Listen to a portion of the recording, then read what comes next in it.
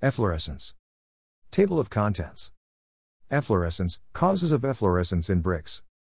Efflorescence in bricks. The presence of alkalis in brick is not advantageous because they form patches of gray powder by engrossing moisture. Hence, to control the presence of alkalis, this test is executed as explained below.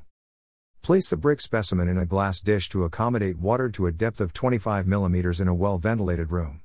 After all the water is mop up or evaporated, again add water for a depth of 25 mm. After second dehydration, observes the bricks for white/gray scraps. The measurement is reported as nil, slight, reasonable, heavy, or grave to mean. Causes of efflorescence in bricks. A. Nil, no patches.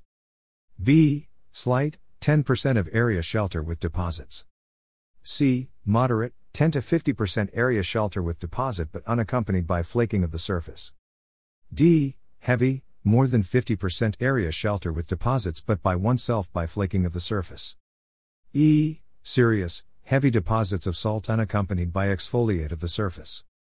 What is efflorescence in bricks? The presence of alkalis in brick is not advantageous because they form patches of gray powder by engrossing moisture. Hence, to control the presence of alkalis, this test is executed as explained below. Place the brick specimen in a glass dish to accommodate water to a depth of 25 mm in a well-ventilated room. After all the water is mop up or evaporated, again add water for a depth of 25 mm.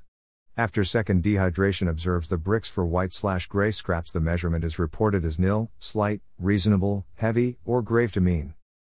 What are the causes of efflorescence in bricks? A. Nil, no patches. B. Slight, 10% of area shelter with deposits.